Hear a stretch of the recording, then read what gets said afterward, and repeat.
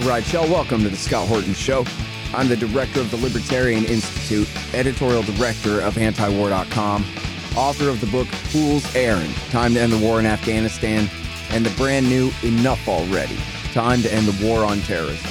And I've recorded more than 5,500 interviews since 2003, almost all on foreign policy, and all available for you at scotthorton.org. You can sign up for the podcast feed there, and the full interview archive is also available at youtube.com/Scott Horton Show. All right, you guys on the line. I've got Ted Snyder. He's one of our best Teds at antiwar.com. Welcome back to the show, Ted. Thanks. Glad to be there. It's a very close race between you and Ted Carpenter for best Ted. You guys are great Teds, both of you. Listen, so this happens from time to time. U.S. admits Iran is not building a nuclear bomb. Yeah. And yeah, we're recording this in 2022, and it seems like anyone listening to this ought to be able to suss it out by themselves in their own brain that, geez, well, if the Ayatollah had been trying to make a nuke all this time since 1995, it seems like he probably would have been able to get one together by now, at least one, no? Huh? But they don't have any nukes because they're not making nukes. Is that really right, Ted Snyder? Yeah, it's really right, Scott. But what's really striking is to get as clear and bold an admission of that as we just got. And what's even weirder, Scott, is that nobody's touched it. Like, I can't find this anywhere. Like, if you Google it, you won't find it. There's this bold, clear admission in the new. So the U.S. releases this new nuclear posture review, right? Mm-hmm. And there's this very clear statement that Iran's not building a bomb. And it doesn't make the news, which is remarkable since a month ago the U.S. signed a declaration saying they would use their full military force against Iran if they developed a bomb. So you got these major military threats if Iran develops a bomb. And then here's this stark admission that they're not building a bomb, and it's not on the news. No one touches it. It's crazy.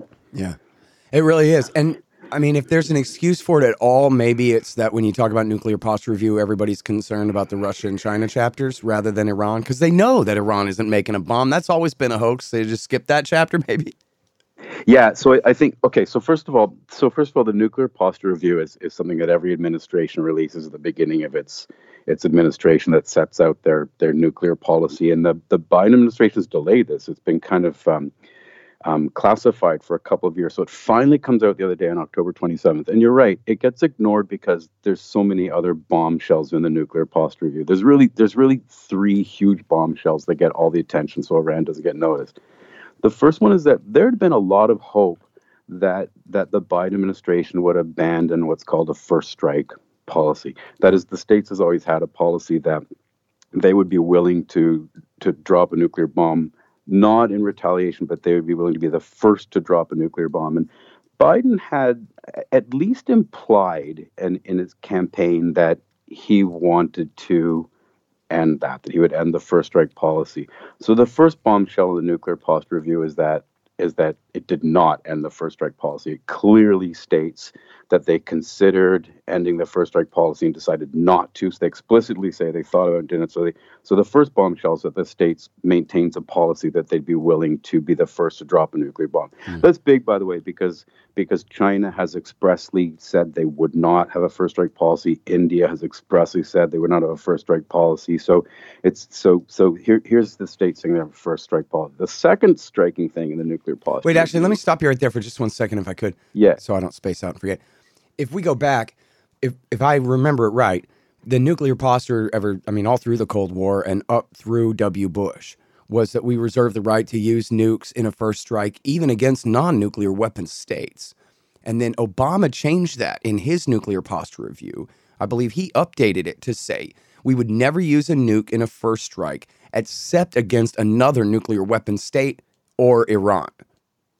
And then Trump came and undid that and put it back to the old way, which is we reserve the right to use a nuclear weapon in a first strike against any state on the planet, whether they're armed with nukes or not. Is that now correct? And then Biden has decided to keep that same policy, not even go back to the Obama policy. I have to review it. I think, Scott, I have to review this. I think the current one just released said that they wouldn't do a first strike against a non-nuclear state that was in compliance with the Nuclear Non-Proliferation Act. So I think I may be wrong. Okay, so this is the Obama policy then, essentially, because that was what Obama said too. They were pretending that Iran was in violation of their international obligations, which was not true, but that was what they stated it. That's right. And so the current one was the first bombshell was this really disappointing breaking of Biden's campaign promise because he had at least implied they would end it. So it's still the first strike. The second. Although that's still, I mean, we give him kind of half credit that that's still, at least he's going back to the Obama policy rather than the Bush, Trump, and previous policy, which was we reserve the right to use nuclear weapons even against non-nuclear weapon states. Yes, for sure. So it does. It's still completely insane, but whatever. We're grading on a curve here. His campaign language, where he was saying we need to limit our use. We need to. But the second sort of bombshell is that the Nuclear Posture Review states that the U.S. would use a nuclear weapon not only as a first strike to prevent a nuclear attack, but also in the face of a conventional threat. So this is kind of this is the U.S. saying would use a nuclear weapon as a first strike to prevent a conventional threat, even though the U.S. has by far the most powerful conventional military, could deal with it in a non-nuclear way. So the first bombshell's first strike. The second one is they would use a nuclear weapon in the face of conventional threat. And the third one, which is really kind of striking, is that it reserves the right not only to use a nuclear weapon in the face of a threat against American territory, but also in the defense of American allies. And the language actually goes even a bit further than that, Scott. It says they would use a nuclear weapon in defense of their allies or partners, right? So this is very broad. Keep in mind, this is maybe a bit tangential, but keep in mind that when everybody reacted so strongly to what they took as Putin's warning that Russia could use a nuclear weapon to defend Russian territory, even there, Russia's nuclear policy, which also allows for a first strike, by the way, and also allows to use nuclear weapons to defend against conventional attack, and that they've sort of aligned with the U.S. But the Russian one seems to limit it to using nuclear weapons to an attack on Russian territory.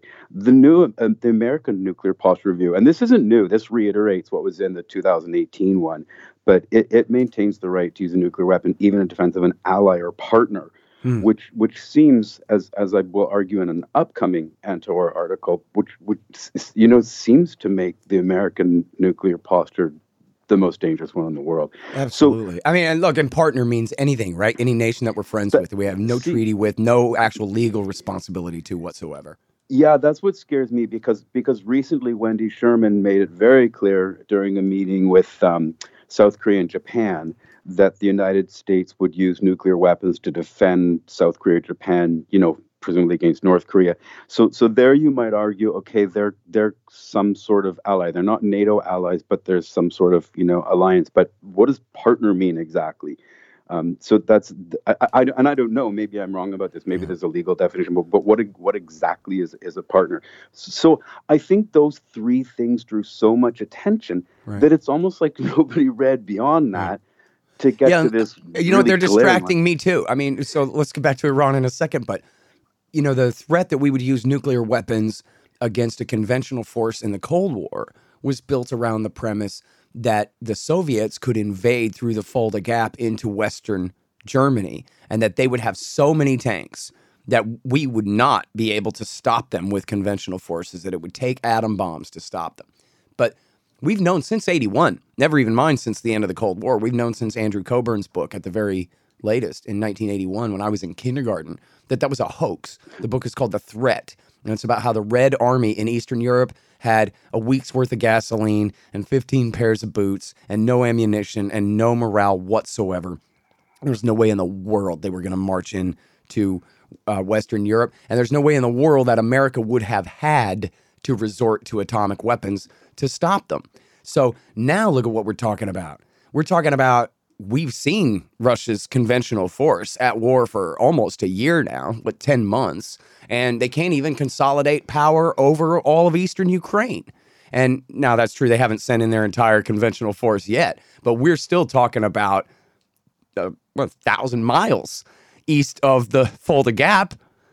And so the idea that that Russian armored power anywhere would require American nuclear weapons to stop them. It's just completely off the table. It's not even a daydream. So what's left? The only other thing that comes to mind there would be the Chinese sinking American ships with supersonic sea-skimming missiles that the Israelis gave them the blueprints after the Americans gave them to Israel. Speaking of partners and allies. And so that's what they're really implying there, right? Is if America gets in a fight with China over what American policy has considered for 50 years to be one China, the dispute of sovereignty over the island of Taiwan or Formosa, that if we lose aircraft carriers to the bottom of the Pacific Ocean, that then we'll use atom bombs on the Chinese. Otherwise, what else are we talking about? What other power in the world could possibly threaten American military power with conventional power? That's the only other answer.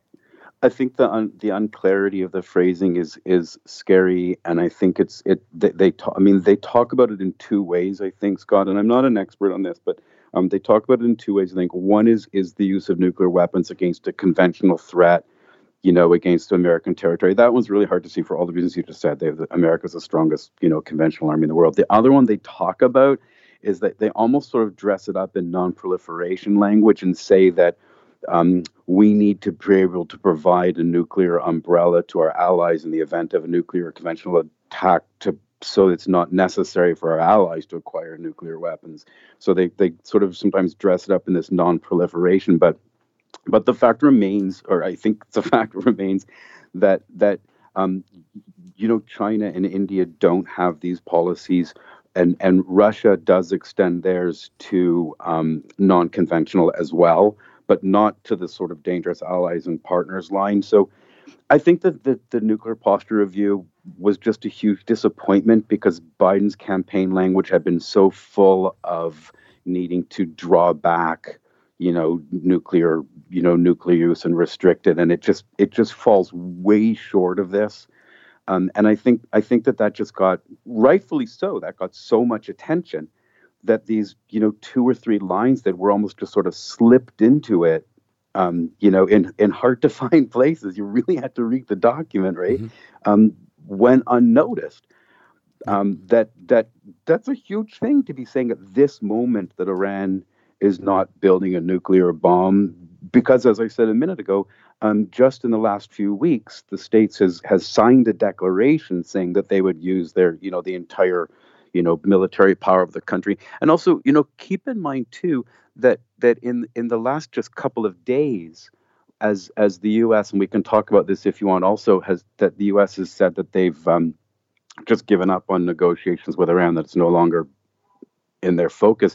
That language was accompanied by some very dangerous lines, because one senior Biden official said that now that we consider talks with Iran dead, he said, and I'm quoting, "We're taking steps to ensure the U.S. has a ready military option." And Robert Malley, who's Biden's chief, his special envoy for Iran and the diplomat most in charge for negotiating the nuclear talks with Iran, he echoed that language. He said that Biden is ready to use military means as a last resort to prevent Iran from acquiring a nuclear weapon. So here's a country threatening that they're making military plans to stop Iran from acquiring a nuclear bomb that they admit Iran is not developing. It's this absurdly aggressive language that we're prepared to use our full military force, which implies nuclear, right? We're prepared to use our full military force against Iran to stop them from acquiring a bomb that we don't believe they're acquiring. So that's the sort of absurdity that the NPR reveals about Robert Malley and the Americans' language right now. Right. Well, folks, sad to say, they lied us into war. All of them. World War I, World War II, Korea, Vietnam, Iraq War I, Serbia, Afghanistan, Iraq War II, Libya, Syria, Yemen. All of them. But now you can get the ebook, All the War Lies, by me for free. Just sign up for the email list at the bottom of the page at scotthorton.org or go to scotthorton.org/subscribe. Get All the War Lies by me for free. And then you'll never have to believe them again. Hey, y'all, they've got great deals on weed at thehempspot.com. The Hemp Spot specializes in Delta 8 tetrahydrocannabinol instead of Delta 9, so they can send it straight to you anywhere in America. Recently, a friend moved and didn't have a guy in his new town, but then he heard about the hempspot.com on my show and was saved, figuratively and literally, because if you use the promo code Scott, you get 15% off every order and free shipping on any order over $100. Legal jams, bud, gummies, and the rest in your state. Thehempspot.com. Spell the THC. You guys, my friend Mike Swanson has written such a great revisionist take on the early history of the post-World War II national security state and military-industrial complex in the Truman, Eisenhower, and Kennedy years. It's called The War State. I have to say, it's the most convincing case I've read that Kennedy had truly decided to end the Cold War before he was killed.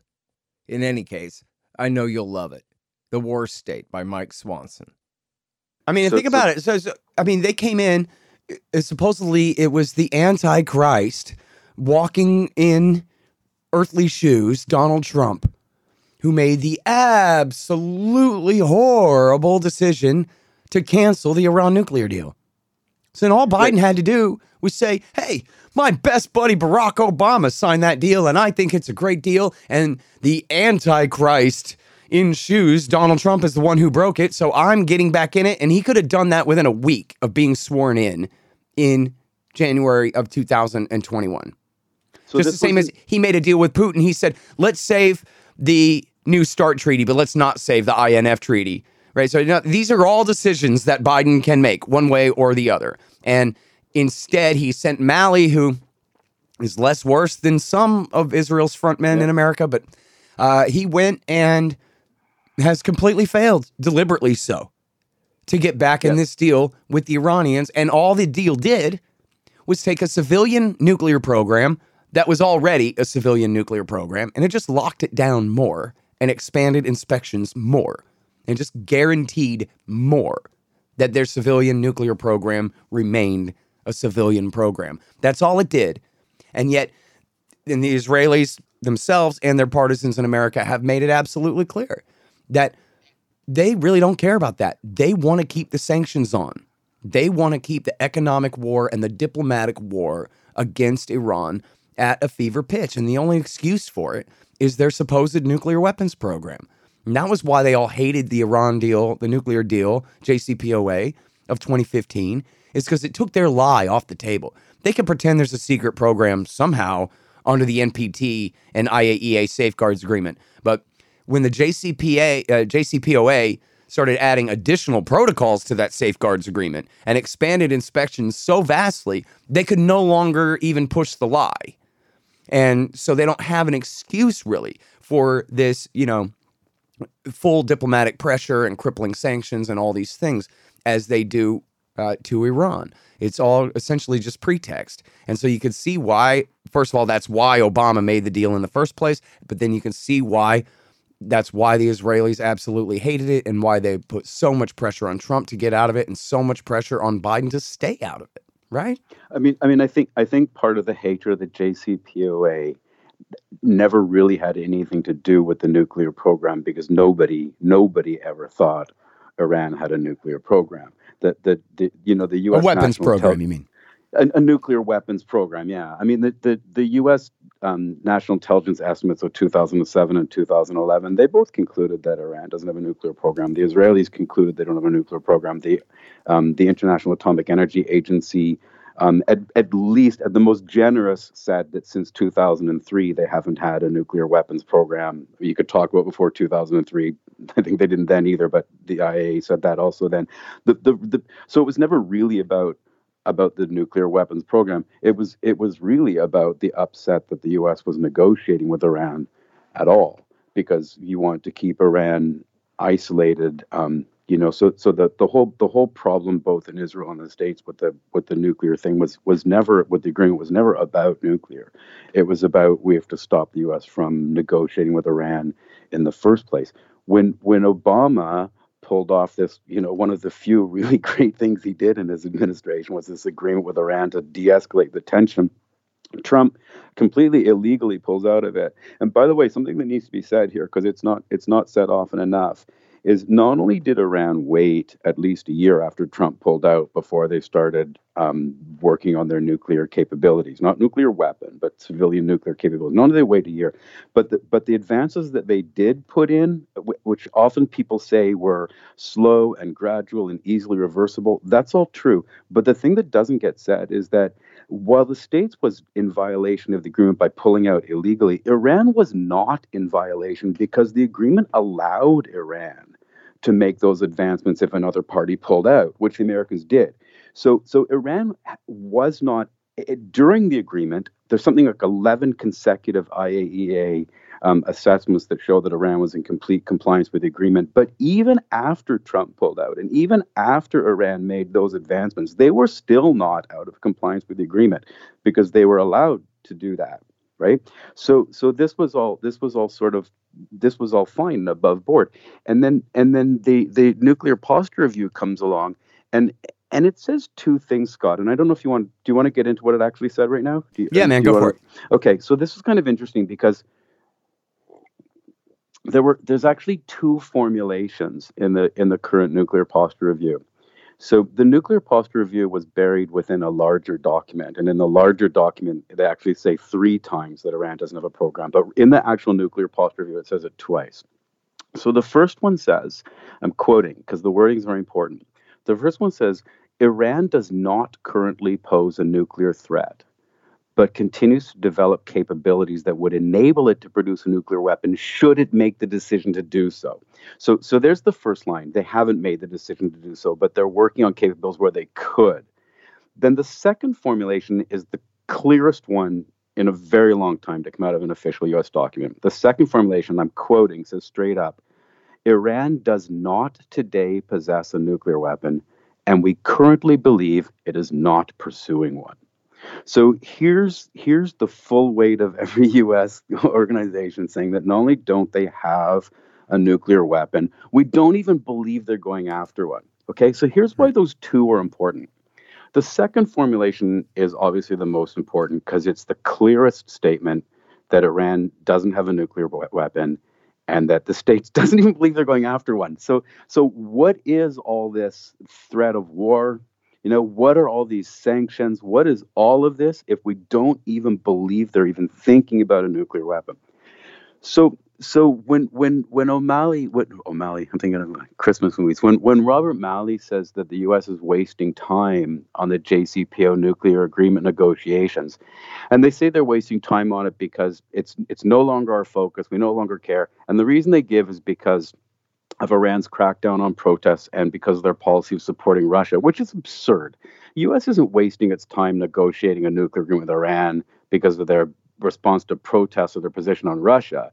If Iran was actually developing a nuclear weapon, it would be worthwhile negotiating a nuclear agreement, whatever their stance on protests or Russia, right? The U.S. is wasting its time renegotiating a nuclear agreement with Iran to stop them from building a bomb because the U.S. knows Iran's not building a bomb.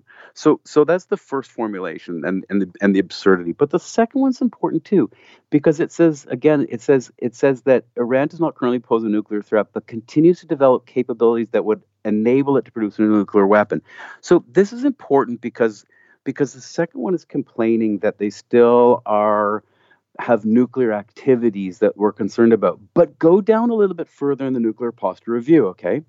And if it says that it admits very clearly that the nuclear posture says that these activities were, and I'm quoting again, previously constrained by the Joint Comprehensive Plan of Action, the JCPOA nuclear agreement. So if the U.S. is concerned that Iran still has activities that could enable a nuclear weapons program, but they admit in the nuclear posture review that those activities were fully constrained by the nuclear agreement, then you're not wasting time negotiating a nuclear agreement. That's all the more reason to negotiate the nuclear agreement because the nuclear agreement was constraining the very acts you're concerned about. It's totally absurd to say, on the one hand, that we're wasting our time negotiating to prevent a nuclear bomb that we know they're not even getting. And it's equally crazy to say that we're wasting our time renegotiating an agreement that previously constrained the very activities we're hoping to constrain. Yeah. So both formulations are really important, and both reveal the complete paradoxical nature of the American policy towards Iran. You're very polite. I mean, in other words, they're just lying. They're trying to fool Americans into being afraid of a thing that doesn't even exist at all. And like on both parts, right? Because to say that it's a waste of time when you say the agreement was constraining the one thing you're still complaining about, which is nuclear activity, which is totally legal under the NPR. So it's absurd. And these lines, these are just 3 lines that get buried in this huge document. And this is how I sort of opened the show, Scott. That it just amazes me that nobody's talking about that. Nobody picked up on that. Nobody's talking about that. Google it. Google it. You'll see anti-war, and nothing else. Yep. And yeah, I mean, Eric Garris told me, he was like, "Hey, this is Ted's scoop," and Dave wrote it up, but you were the one who found it in the document, and then there's no other news stories about it anywhere.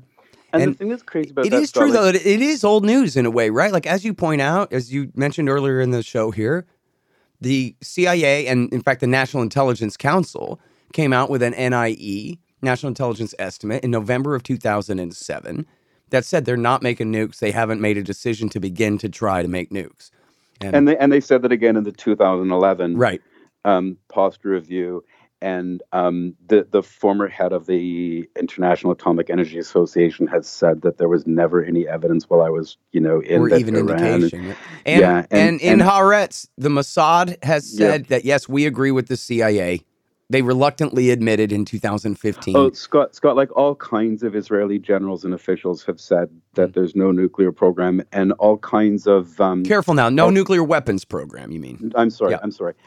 Iran has a civilian nuclear program, just like, Canada, where I'm from. Lots of countries have nuclear civilian programs, right? What it means is that Iran has never enriched to the level needed for a nuclear weapon, and they've never diverted weapons material from a civilian program to weaponize anything. And that's a key point, because even in the International Atomic Energy Association's, I think it was in 2015, they claimed that despite the fact that all of Iran's statements to explain their activity are consistent with the facts, so there's no evidence of a nuclear weapons program. The IA, the International Atomic Energy Agency, said in 2015 that Iran had a weapons program prior to 2003.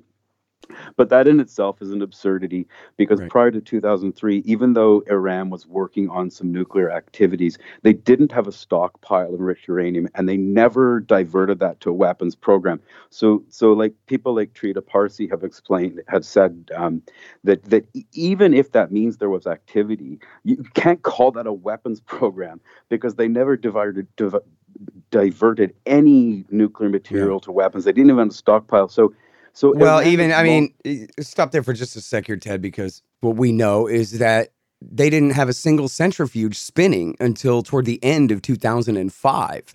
The BBC, they took them on a tour of the Natanz facility. It was just a big empty underground warehouse in like halfway through 2005. They didn't even begin to get their centrifuges up and running till the end of that year. So whatever was going on in 2003, one, the argument was, well, it was a nuclear weapons research program. In other words, they weren't trying to make a bomb. They were researching what it would take to try to make a bomb if they were to try to make a bomb. Now, I got a couple different things to say about that, too. One of them is that the CIA told Seymour Hersh that they believed that the only reason they were even looking into it was to dissuade Saddam Hussein, in case Jimmy Carter wanted to hire Saddam Hussein to invade Iran again, something like that.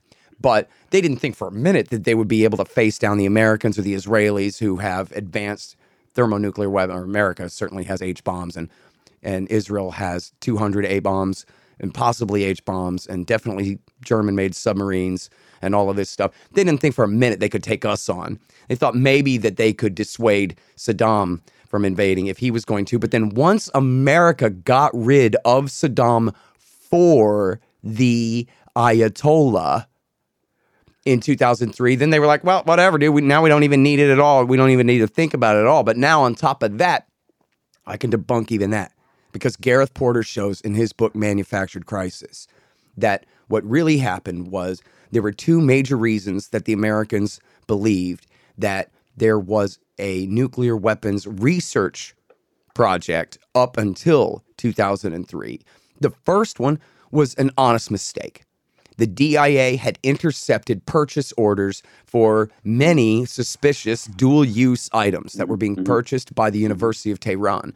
But the IAEA inspectors came out and found all of that stuff. And there's the ring magnet, and there's the whatchamajigger, and the whatever it is. All of it was being used for the innocent civilian purpose that they had claimed in the first place. So if you had been at DIA, you might have said, whoa, that does look suspicious. But the thing is, that was all debunked. So that was one hook to hang your hat on. That's it. The only other hook to hang your hat on to say that they had a nuclear weapons research program before 2003 was the completely fake Israeli forged so-called smoking laptop, which the IAEA admitted was given to them by the Mujahideen communist terrorist cult, which is nothing but a front for Israeli intelligence. And everything in there was debunked. I mean, hell, even David Albright debunked the stuff in there about a nuclear warhead.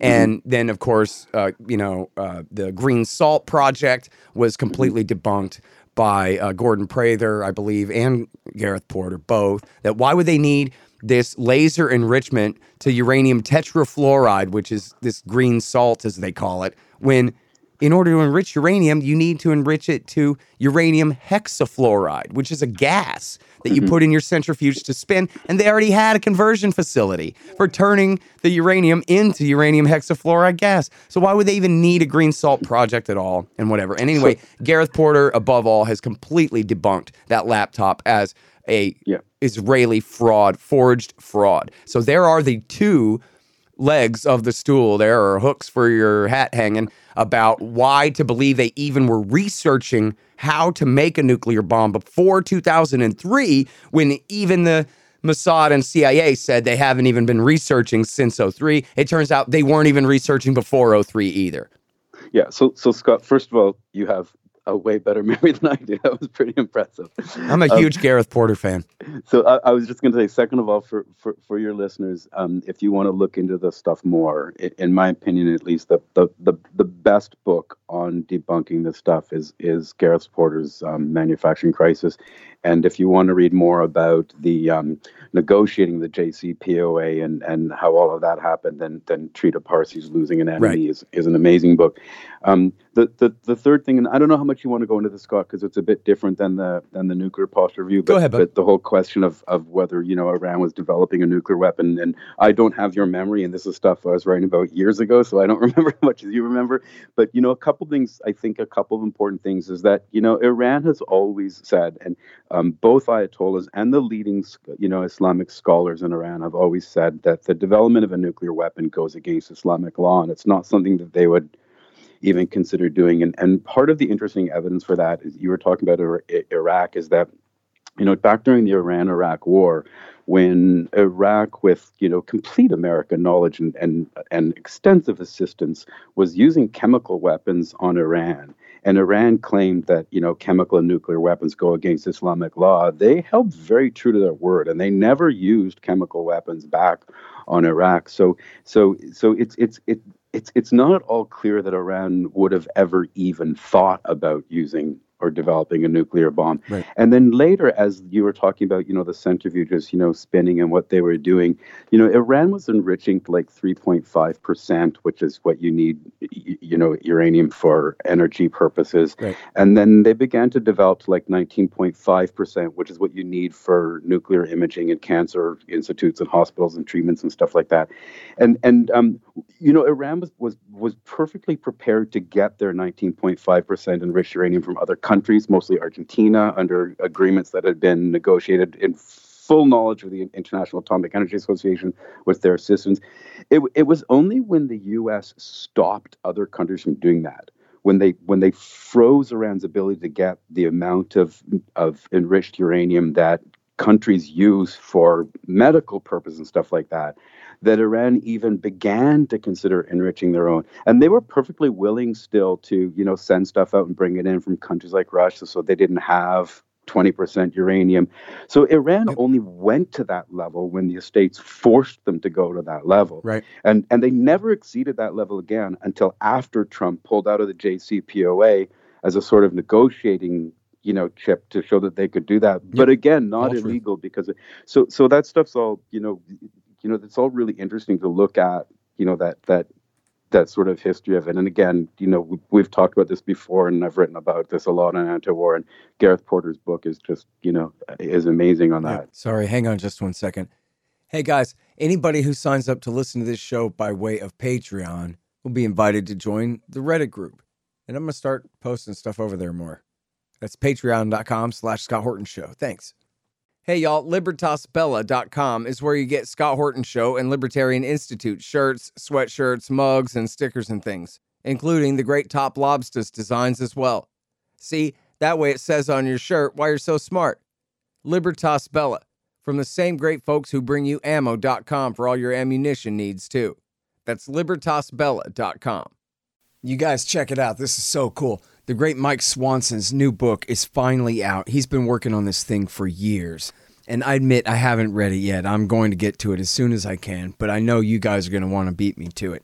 It's called Why the Vietnam War: Nuclear Bombs and Nation Building in Southeast Asia, 1945 through 61. And as he explains on the back here, all of our popular culture and our retellings and our history and our movies are all about the height of the American war there in, say, 1964 through 1974. But how did we get there? Why is this all Harry Truman's fault? Find out in Why the Vietnam War by the great Mike Swanson. Available now. And by the way, so if people want to read about the FOT was there, it's Gareth Porter and Foreign Policy, which is, I think it's his only piece they ever ran in foreign policy.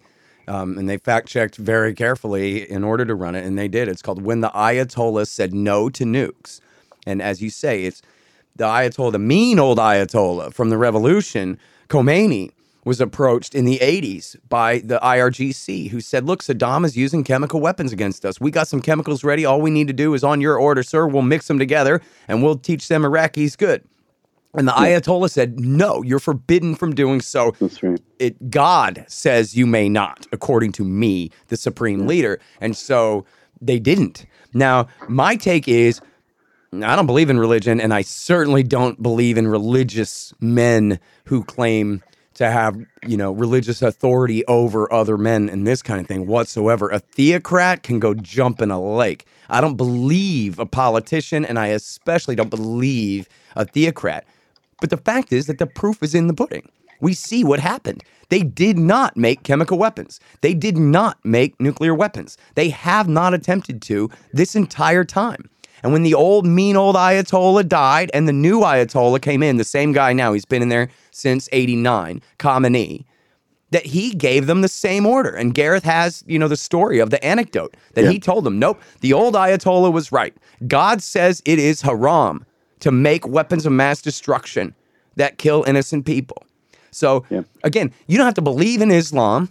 You don't have to believe in the sincerity of an Ayatollah for a moment. All you have to do is accept the fact that the IRGC obeys the Supreme Leader's orders, and apparently those are, in fact, his orders, because look at the proof in the pudding. We're having this conversation in November of 2022.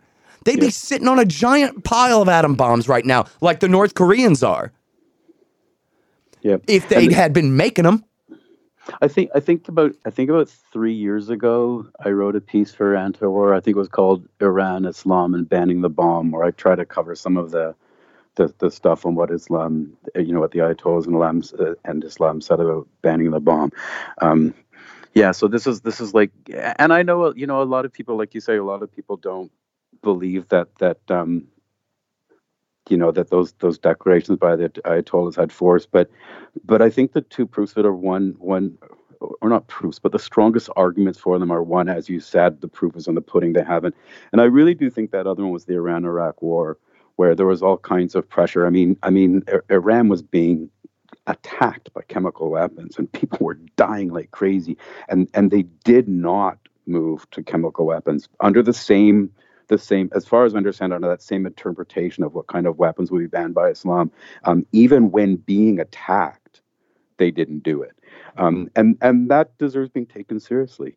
So yeah, so I think these are very strong arguments, but yeah, so that's sort of some of the background to the fact that, as you said, it's not totally new news, and national intelligence estimates have consistently said that Iran's it's hugely important, though. I mean, look, if you say, for example, you have a job driving for a living, delivering auto parts or being a cab driver, or maybe you're an air conditioner repairman or a building contractor, you're out driving around a lot, you get sick of the same AC/DC songs, so you listen to some talk radio.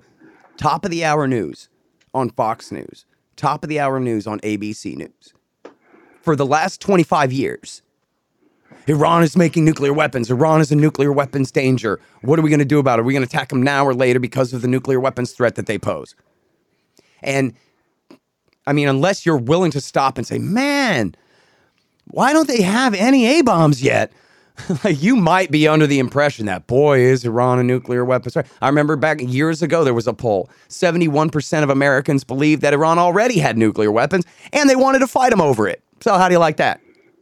Yeah. I mean, just like today as we speak, Iranian envoys are in Vienna at the atomic, the IAEA, still explaining and justifying, accusations of nuclear weapons. So it's all over the place. And of course, the language of that is all over the place. And as we said sort of towards the beginning of the show, the language in the last couple of weeks has been really inflammatory, because the language in the last couple of weeks, coming from people like Robert Malley, and also coming from the declaration that the state signed, I think on July 14th. These are all declarations that don't just talk about Iran developing a nuclear weapon. These are declarations that talk about the U.S. developing a plan to use its military force to stop it. So they're not just still saying Iran's developing a bomb.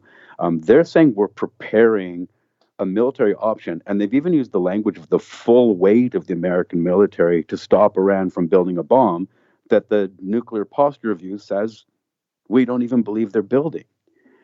So it's hugely important. They're not just still talking about Iran developing a nuclear bomb. They're talking about bringing the full force of the U.S. military down on Iran because they're building a nuclear bomb, when their own nuclear review says they don't even think Iran is building a bomb.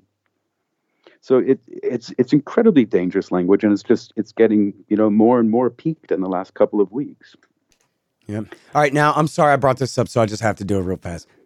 It's the 20-year anniversary of John Bolton and George W. Bush and Dick Cheney essentially forcing the North Koreans to obtain nuclear weapons. Step one was they lied and broke the agreed framework deal based on the claim that they had no evidence of whatsoever, and still to this day don't, that the North Koreans had a secret uranium enrichment program, which wasn't even in violation of the rules or the deals if they did have one.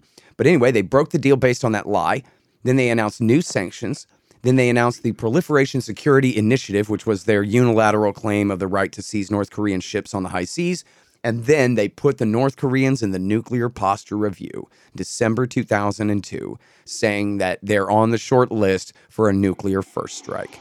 And only then did Kim Jong-il announce that he was leaving the Non-Proliferation Treaty, kicking the IAEA inspectors out of the country, and beginning to make nuclear bombs. Now, I guess the plan, Ted, was they were going to hit Baghdad, and then they were going to turn right around and go to Pyongyang, except that didn't happen because, of course, Iraq War II went completely to hell immediately. And so all they did was push the North Koreans into an arsenal of at least a couple of dozen plutonium atom bombs that they're sitting on right now.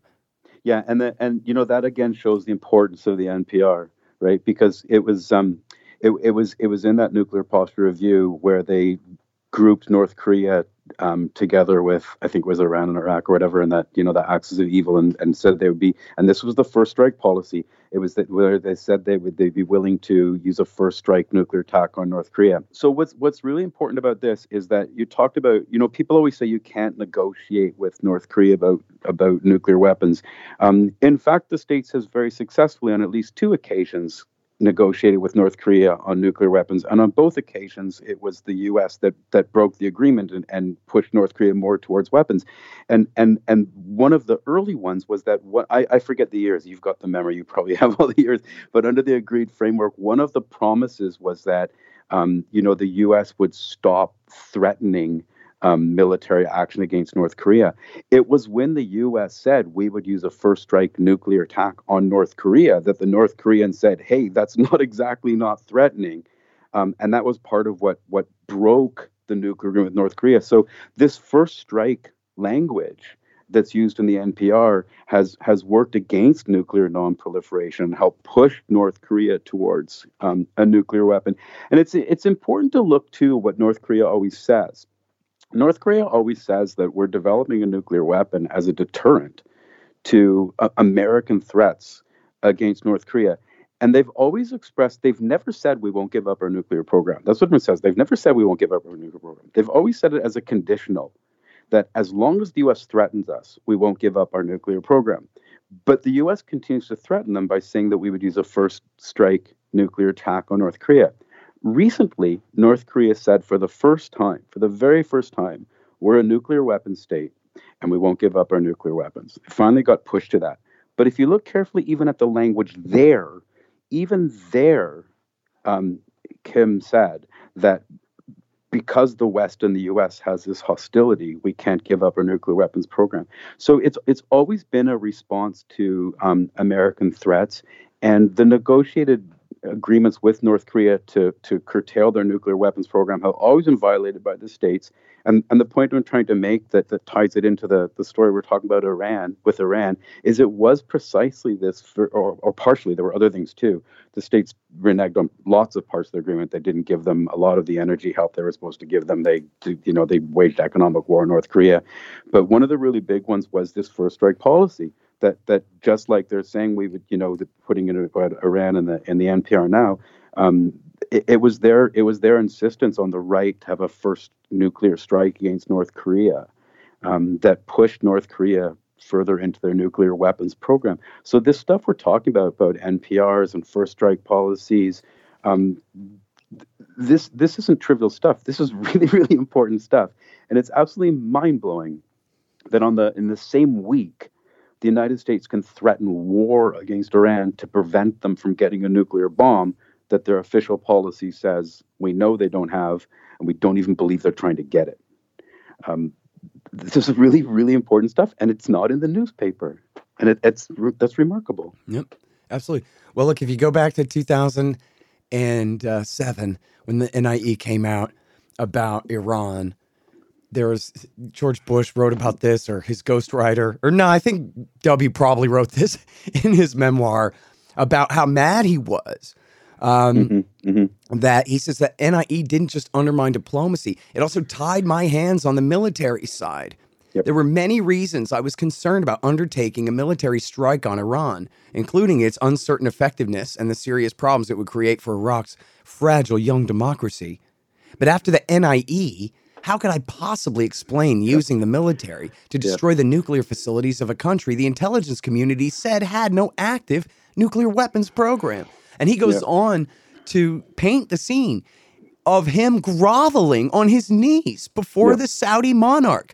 Oh, Your Royal Highness, Your Majesty, I'm so sorry. You got to understand, I don't control the CIA, not all the time. And unfortunately, they're truthing us out of war here, and there's nothing I can do about it. Please don't be mad at me when. And he's admitting it, too. He's like, and that was when I gave up the last shred of my pretended dignity and got down on my belly before the royal monarch. Like, what? Which is a story that's playing itself out again, right? Of American presidents going to Saudi Arabia and embarrassingly, begging them. And how familiar is that story about trying to get the intelligence to fix around supporting your policy instead of having your policy based on the intelligence? And these are unfortunately just stories that keep replaying, and this is what we've got again today. We've got the state saying they'd be willing to go to war with Iran to stop them from getting a bomb, when the fact is all of their intelligence tells them that Iran's not even thinking about building a bomb. Right. But that's inconvenient, and it's inconvenient, so it doesn't make it into the New York Times or the Washington Post or or anywhere. It just, I mean, correct me if I'm wrong. I hope I'm wrong, but I can't find a mention of it in those papers. No, you're right. You're the only one who got it. You and Dave. And Dave got it from you. And keep this in mind too, Scott. I am not a reporter. I do not scoop stories. I do not break stories. If anything, I'm a philosopher. All I did was read it. Well, you do thorough research, man. You find stories and documents that people ain't turned up. This is not the first time. I'm in danger of plagiarizing you on all the promises to not expand eastward after the Cold War at this point. So don't be, too humble in your capabilities there. I know that I'm highly dependent on you, and all of us at antiwar.com are very grateful that we have you around and your sharp eagle eyes here, man. Well, I thank you very much for that, Scott. That's really nice of you.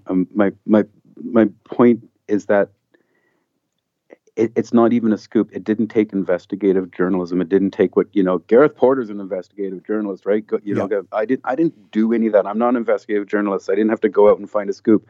You just have to read the document, and yes, it's a long document, and yes, it's just 3 little lines tucked in there. But this is really, really huge stuff to publicly admit in the official nuclear policy of the Biden administration that they don't even think Iran's developing a nuclear bomb, or even thinking about it. And you would think that would make it into the New York Times or the Washington Post. This is the official nuclear policy of the Biden administration, that Iran is not working on a nuclear bomb. Right. Yeah. But the New York Times, Charlie Savage's paper? I don't think so. So not only don't you tell them that, but the story that you do report is that we've given up on negotiating a nuclear agreement with Iran, and so we're preparing a military option. That's the part you tell them, that Iran messed up on the negotiations, that Iran's the dangerous nuclear country, and that we need a military option to go to Iran. When the actual truth is, we don't even think they're working on it. Yep. But the papers report the other part. Of course. Right? It was easy to find that stuff in the paper. Yeah. All right, we got to wrap this up, man. Thank you so much, Ted. I really appreciate your time on the show and all your great work. Thanks so much, Scott. It was great talking to you. All right, you guys. That's Ted Snyder. He's at antiwar.com. U.S. admits Iran is not building a nuclear bomb, and you got to read all of his great stuff there. Original.antiwar.com. The Scott Horton Show, Anti-War Radio, can be heard on KPFK 90.7 FM in L.A., APSradio.com, antiwar.com, scotthorton.org, and libertarianinstitute.org.